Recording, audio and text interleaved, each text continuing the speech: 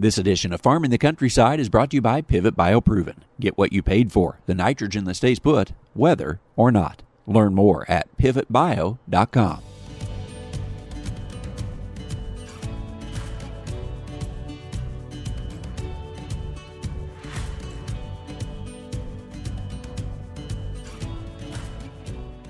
Welcome to Farming the Countryside. I'm Andrew McCrae. You don't become a top producer of the year without doing some things right. Lon Fromm is known for several of the practices he's put in place on his 40,000-acre operation in western Kansas. Learn his ideas behind marketing, locking in input prices, hiring the right employees, and building a strong farm and community. It's our topic for this week's Farming the Countryside, and it's brought to you by Pivot BioProven. In 2020, I had the chance to use a new corn nitrogen product firsthand in my fields, Pivot BioProven. Pivot BioProven adheres to the root of the corn plant, creating a mutually beneficial nitrogen-generating partnership that stays strong all the way through harvest. It's the weather-resistant and sustainable way to achieve more predictable, more productive yields than ever before. Our 2021 trial is well underway, and I'll be reporting on our findings throughout the season. We'll be looking at how Pivot BioProven can help supply corn with the nitrogen it needs throughout the season. And that hopefully means the use of less synthetic nitrogen in the future, saving us money while still supplying the corn the nutrients it needs. Pivot BioProven may change the way you think about nitrogen. Learn more at pivotbio.com.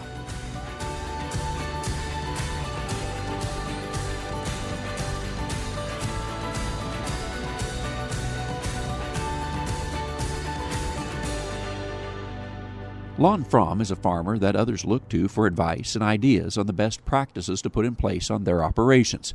He farms about 40,000 acres of ground in western Kansas, and as he will share in a moment, he's the only person in his family on the farm.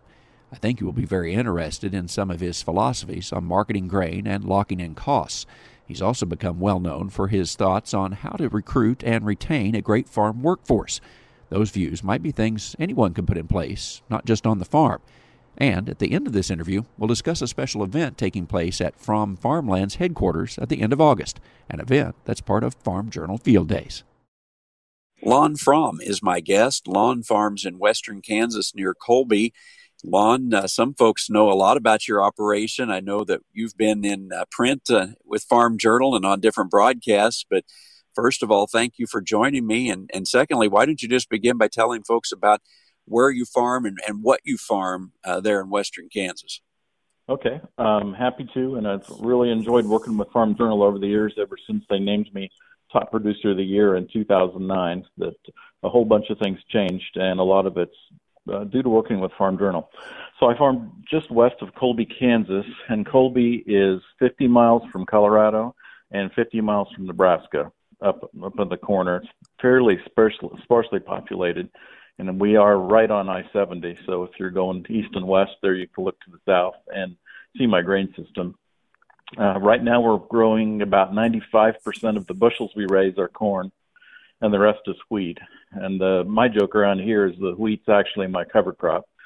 And it is, because we need that the root structure and the cover that sometimes corn doesn't leave in the soil. I'm 100% no-till and have been since 1998. There was one day when we sold all the sweeps, all the discs, and I can remember them going down the road to the dealer thinking they're never coming back. What have I done? Just because the self-propelled sprayer came out the same day. It was all one deal. And I thought, okay, we're committed. We're committed to this, and that was one of the best decisions I've ever made for around here. When we did that, we quit summer fallowing. The common practice here is a crop every other year or two crops every 3 years, and I'm one of the few people that does not do that. I'm of the school that if you've got enough moisture to raise a weed, you've got enough moisture to raise a crop. And I might not say that if it were not for federal crop insurance, too. That's an important part of being out here where things are more marginal compared to back to the Corn Belt.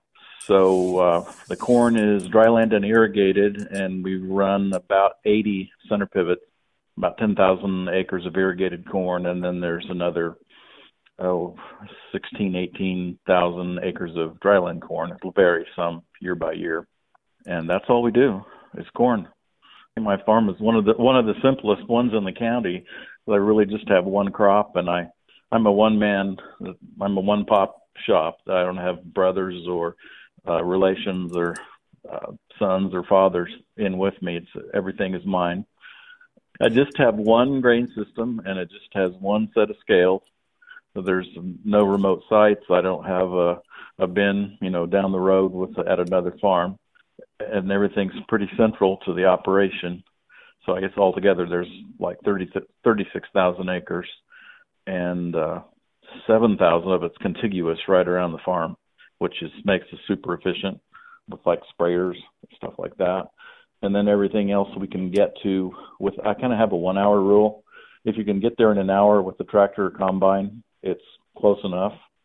And so that's essentially, 25 miles an hour with the tractor, except for some of the new ones that go faster.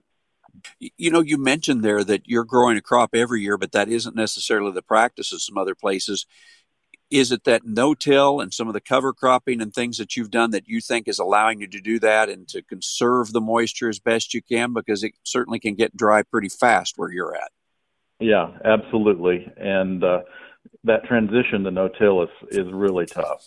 We figure it takes at least 5 years with our rainfall of 18, 19, 20 inches a year to get the ground covered over. And I think it's a tough pill to swallow, but in converting from tillage to no-till here, we're going to have worse crops for up to 5 years. So it takes quite a commitment. And there's a lot of guys that have backed off. They get too frustrated at resistant weeds, and then they'll go out and work the ground one time, and that you can almost have to start back over. It's been tempting, but never have tilled any of it.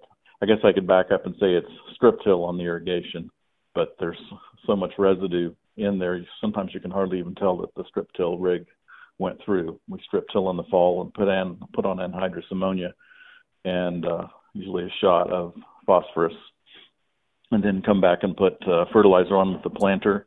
And then depending on the needs, we put a nitrogen on in the middle of the summer through the pivots, but just all based on what needs the crop have.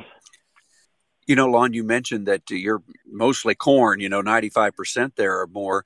I think people be interested, since you have everything kind of in one commodity there, how do you look at marketing, a general plan? How do you look to make things cash flow? Because you need that one commodity to come through for you every time. So how do you make that work? I do everything as far forward as possible. And some people think it's risky sticking my head out. If someone would buy corn more than 2 years down the road, I would probably pick them up at least on a small part. And I think I'm conservative because I lock everything in whenever I can see a profit. And we've got fertilizer's the big unknown. We pretty much know what our pumping costs are going to be, and the seed companies don't change stuff too fast, although it can change. And we got our crop budgets in place. And so when we look forward, I've sold quite a bit of 2022 crop, and we're watching 2023. So I can't book my fertilizer out quite that far, but I've usually got at least two crops sold ahead, and I'll go all the way up to the insurance coverage until it pollinates, and then I'll go further. And so our pollination is this week, and it's been watching. And I call it my marketing committee. I've got a couple guys that help me. Some of them actually enjoy it. I still have a hard time understanding that.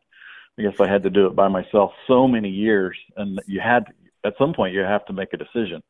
And I just have memories of all those times and being forced into decisions that I didn't like. So it's fun to share that.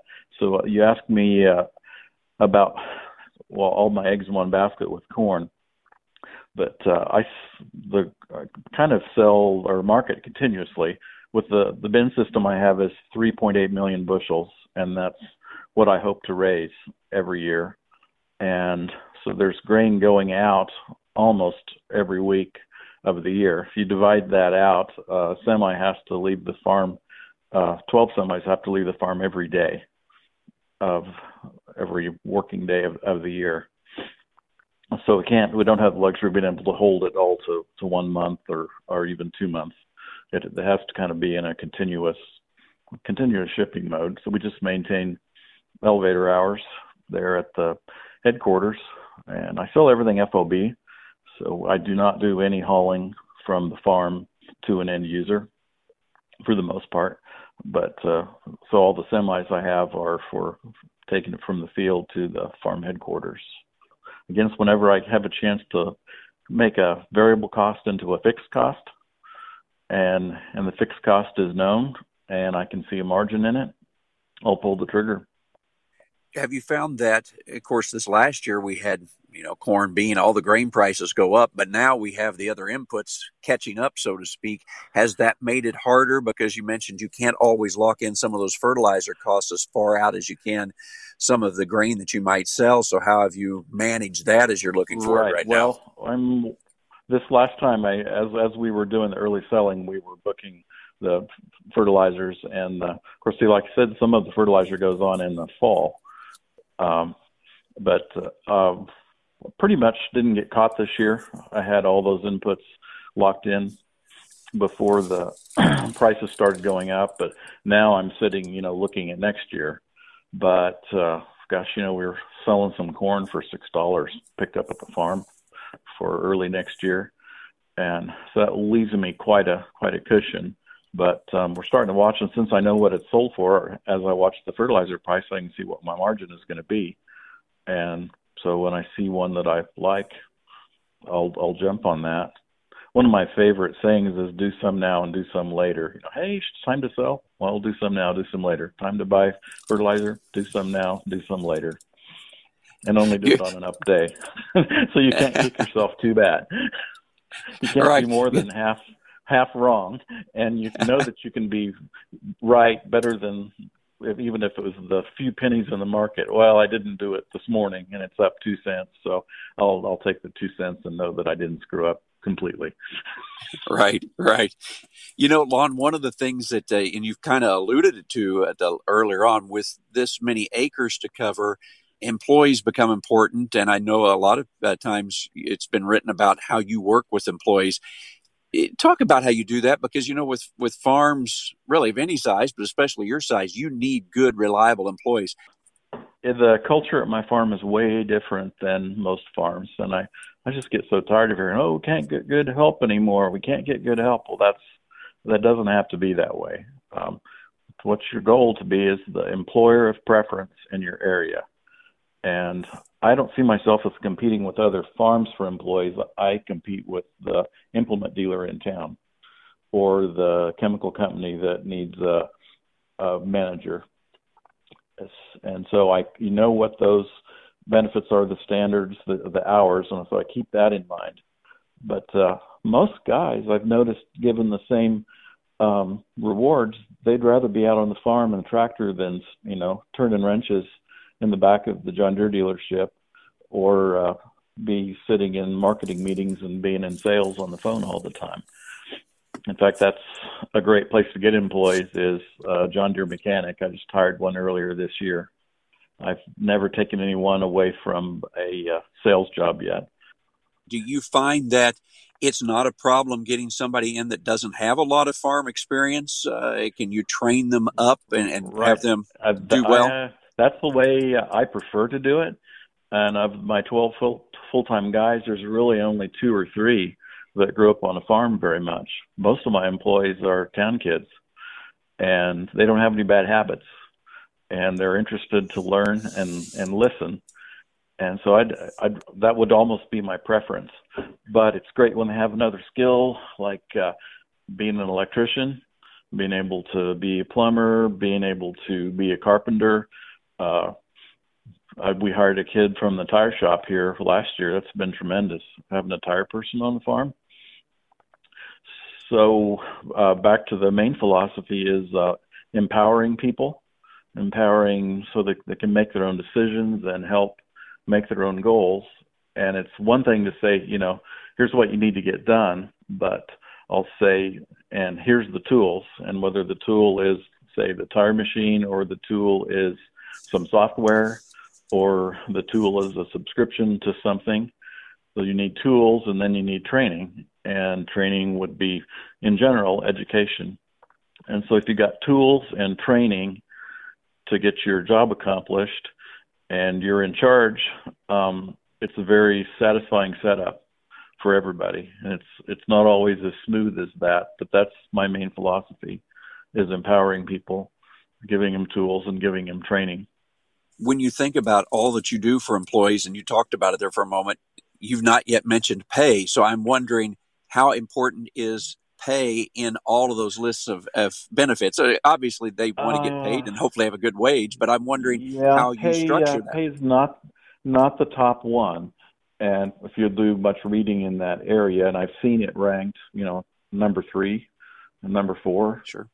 Maybe even number 5. And again, I'm bidding against what the John Deere dealer pays, or what the chemical company pays, or what the kids can get right out of college with their degree when they go interview. So it pays down there, but it's important.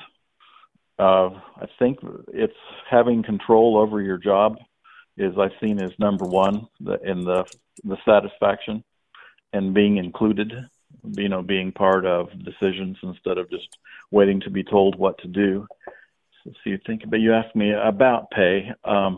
There's no time clock on my farm, and except for the kids working after school or weekends, everyone on my farm is on salary, whether they drive a truck or run the grain elevator or are the accountant.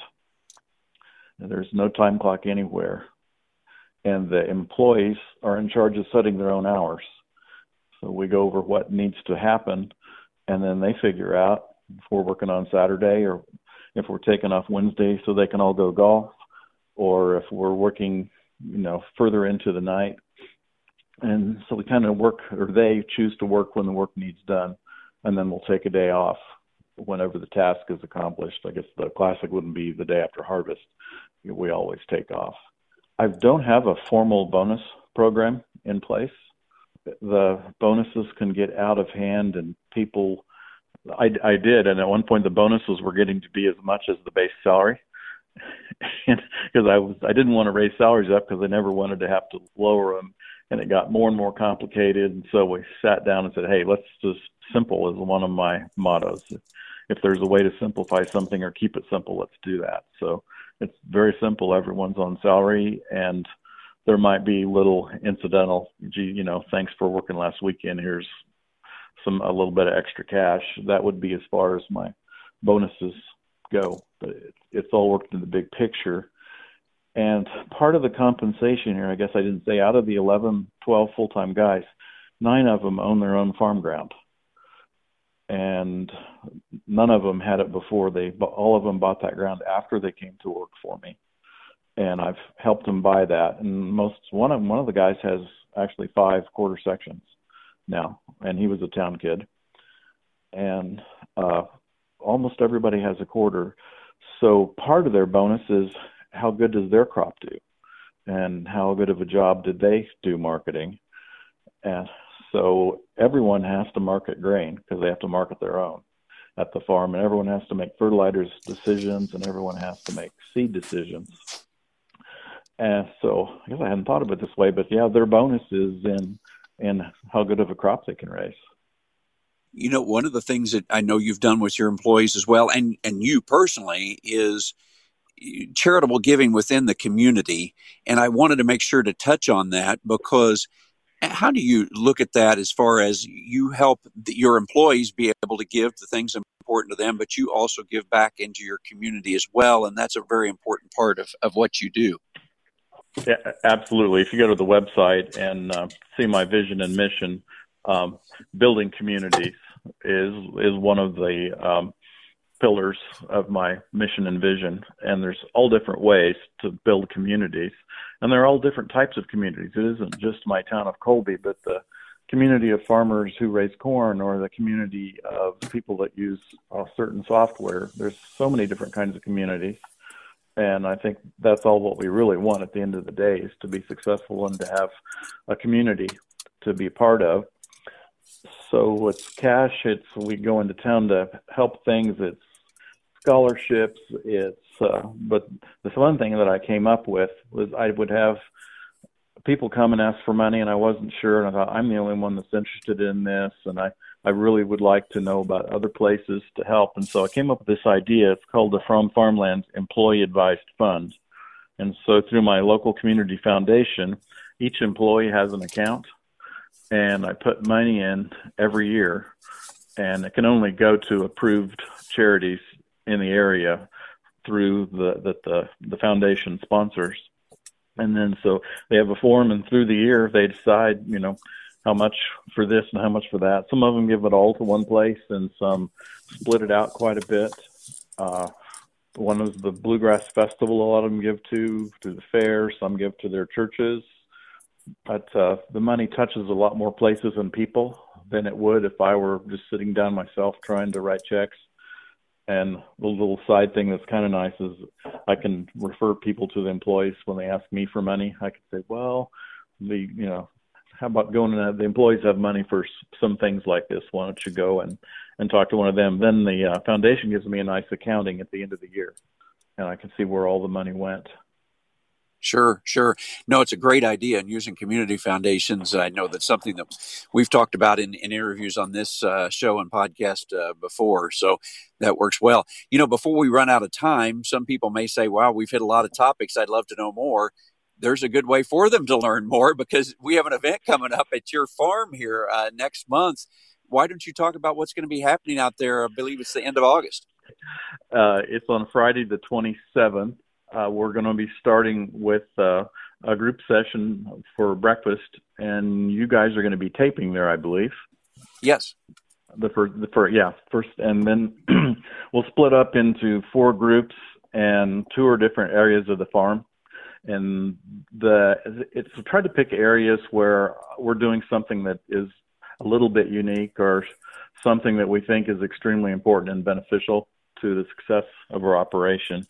And one of them is just our headquarters building. We have a lot of things that most people don't, that enhance the way we're able to do our job. So, tour our headquarters building, and the most recent project on the farm is, sometimes we call it the sprayer shed, but it's the crop health building, and houses the 3 sprayers and chemicals and bulk loading, and we have a little tire shop in the corner even. Then the grain system is many years is my profit center, and so we'll have a grain system tour of the 3.8 million bushels, and I've got 3 grain dryers totaling 10,000 bushels per hour. And so we'll review that, and the way everyone's scale house is set up a little bit different for their needs. I think everyone wants to see the scale house.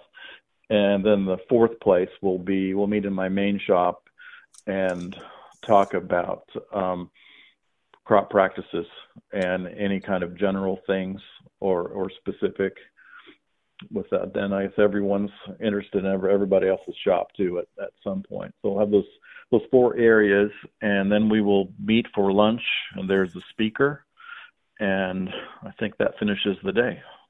No, I think it's going to be a great event. I know that folks are looking forward to coming out there, and it's just a great way to meet you and the employees and learn a little bit more. Is it one of those things that you enjoy getting ready for those events too? Sometimes when you have to get ready for an event like on the farm, it's fun, but it's also a little work too. Well, if you don't have things like that, or if you don't have visitors or tours, nothing ever completely gets cleaned up.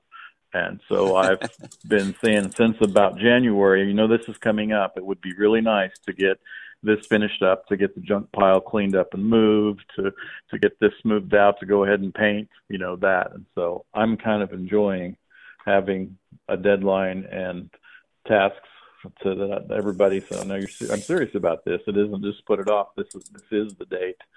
So I'm pleased to have the farmstead looking pretty good. I've been doing more mowing than I do most years too, thinking I can't let any of this get out of hand. Well, Lon, I've enjoyed the time to visit, and I hope a lot of people do come out to see you, and I'm looking forward to the event next month. Okay. Thank you. I really enjoyed the visit with Lon. I felt like he had a lot of great ideas to consider, everything from how he markets grain and locks in input prices to how he recruits and retains his farm help. And as we mentioned at the end of the interview, Farm Journal Field Days is coming to his farm on August 26th and 27th. That's an on-farm event that you can attend and see and learn firsthand. You'll need to pre-register, and the best way I can direct you to do that is just go to the web and type in "Register for Farm Journal Field Days." You'll find the site, and you'll be able to look at several places where those field days will be held across the country. And if you can't attend in person, there's a virtual option you can choose as well.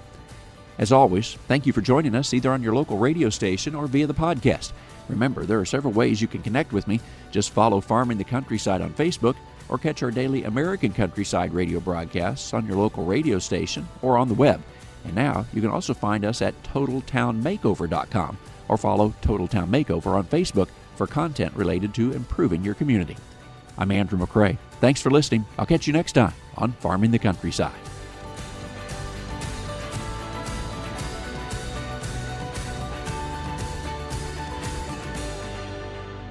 Farming the Countryside has been brought to you by Pivot BioProven. Get what you paid for, the nitrogen that stays put, whether or not. Learn more at pivotbio.com.